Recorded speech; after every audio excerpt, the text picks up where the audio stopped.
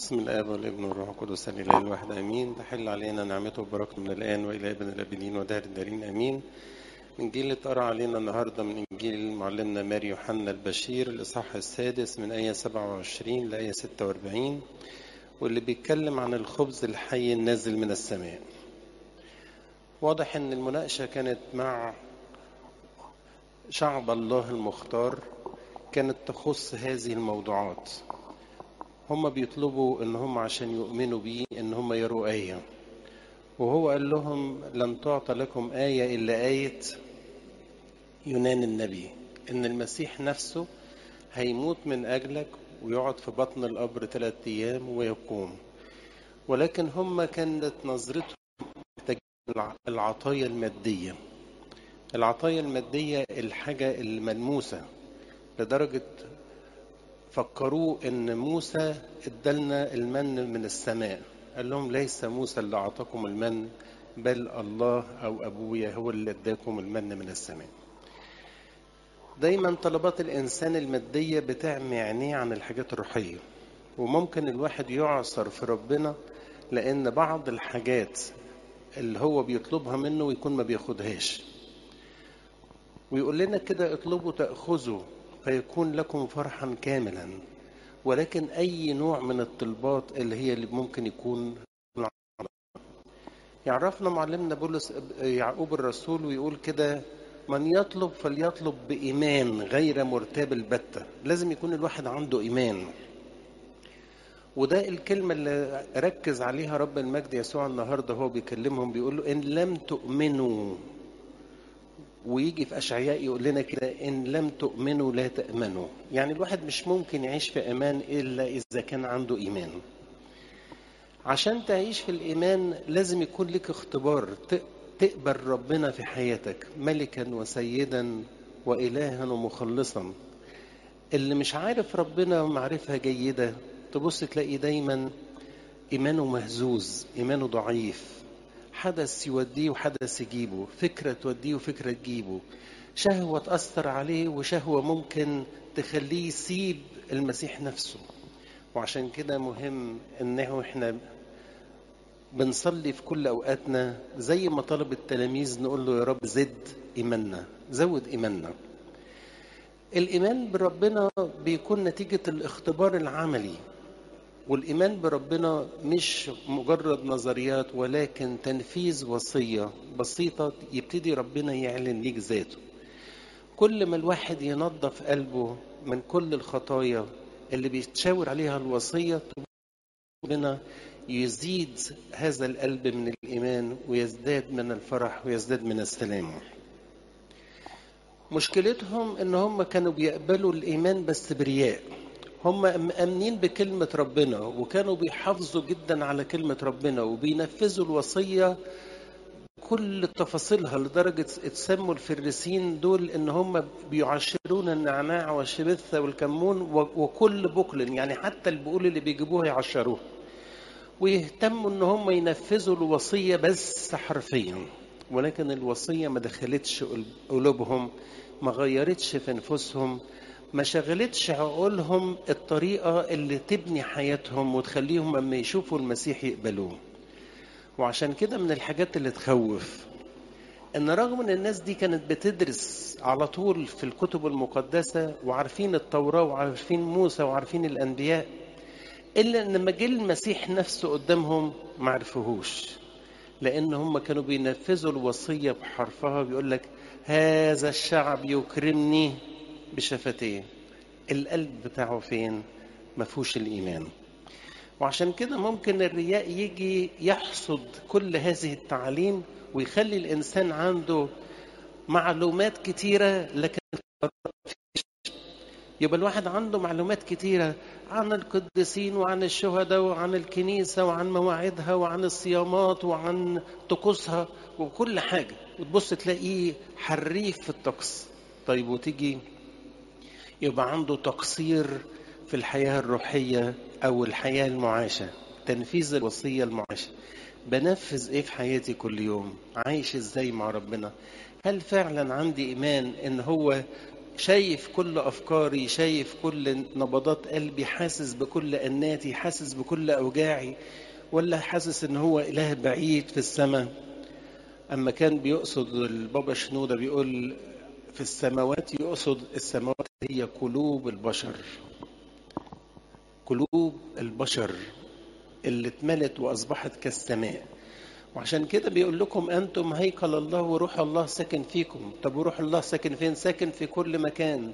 فإذا ملأ قلبي هيزداد الإيمان في قلبي. أول حاجة اقبل الإيمان في حياتك، بس ما يكونش إيمان نظري أو تنفيذ حرفي، ولكن إيمان قلبي وتنفيذ بمحبة ومن القلب. لازم تؤمن أن هذا هو الخبز الحي الذي نزل من السماء. وإذا أمنت أن هذا هو الخبز الحي الذي نزل من السماء، أثناء وجودك في القداس ده فترة وجودك في السماء. إذا ما وقفنا في هيكلك المقدس نحسب كالقيام في السماء، هتحس أن أنت واقف في السماء. فالمسيح رب المجد موجود على الكرسي، وأنت قاعد موجود في القداس بتناغيه وتكلمه وبتطلب منه، وواثق أن هو بيسمع لطلباتك وهيديك ما يناسب حياتك في الوقت المناسب. لكن ما تكونش زيهم طلباتك مادية. بيقول له طب هتدينا ايه ناكله؟ هو الهدف من الاكل والشرب ان انت تعيش فترة زمنية صغيرة على الارض، وبعد كده بيقول لهم ابائكم اكلوا المن في البرية وماتوا. لكن الخبز الحي الذي انا اعطيه اللي هو الموجود ده مش بس هيدي لك حياة على الارض، ولكن هتكمل حياتك للسماء. وعشان كده بيقول من يأكل جسدي ويشرب دمي فله الحياة الأبدية وأنا أقيمه في اليوم الأخير. ده الوعد اللي لازم تقبله بإيمان. قاعد يسمع وهو عمال ينام على نفسه. كان في الشباك راح وقع ولد اسمه أفتيخوس، اتكلم عنه النهاردة سفر الأعمال القديس لوقا ما حكى عنه. بيقول ان بولس الرسول طول في العظة شوية لدرجة ان الولد تثقل في النوم وراح وقع من الشرفة. اما وقع حملوه كميت، ولكن بولس الرسول نزل وحضنه ولقى ان لسه نفسه فيه. طلع وكمل العظة بتاعته، وفي الاخر نولهم من الجسد الحي والدم الكريم، فرجع الميت حي. وده لازم نربط ده ان الانسان اللي عايش حياته كلها للموت، ياكل ويشرب وينام ويعيش زي بقية البشر، لازم يفتكر من النهاردة ان اللي انا باكله ده عشان اعيش حي، ولكن مش حي لذاتي، ولكن حي من اجل الذي مات من اجلي وقام.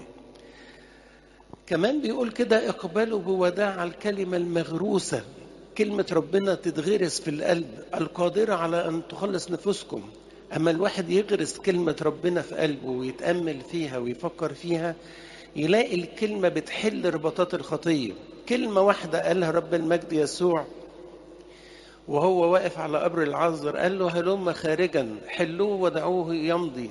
وساعتها رجع لعازر أن أنت وله 4 أيام رجع للحياة.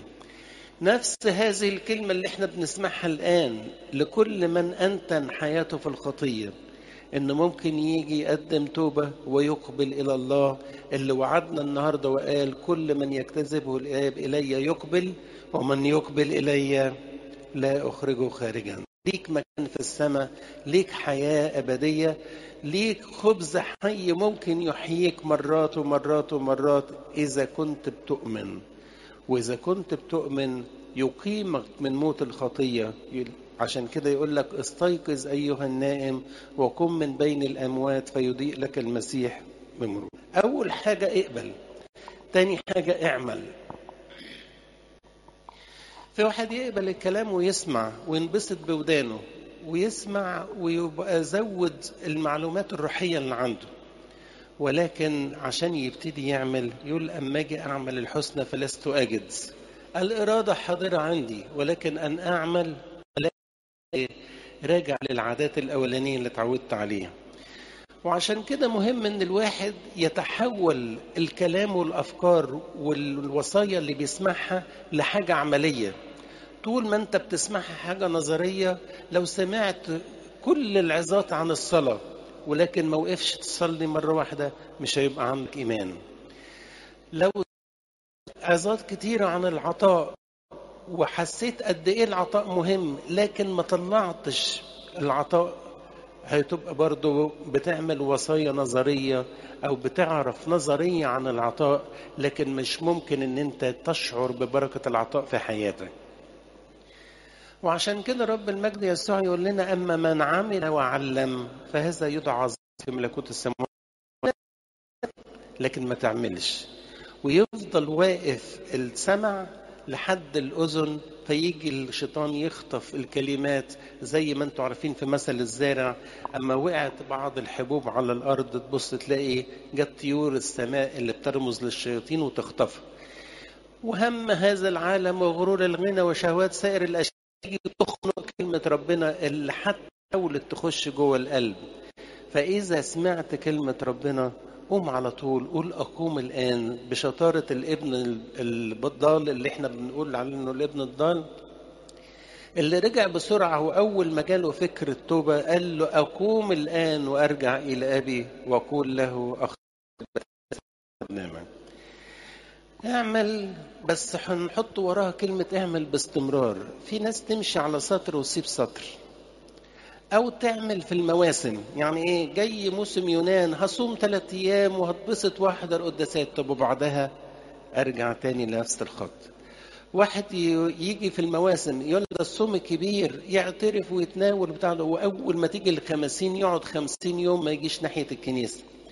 وفي ناس تقول لك لا، اصل انا ما بين صوم يونان والصوم الكبير ما بصومش 4 جمعة. ايش ضمنك ان انت تقعد للصوم الكبير؟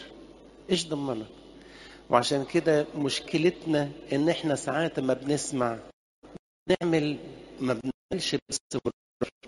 الانسان الروحي لازم يشتغل باستمرار، لان لو ما اشتغلش باستمرار تبص تلاقي ترجع حياته للركود مرة تانية.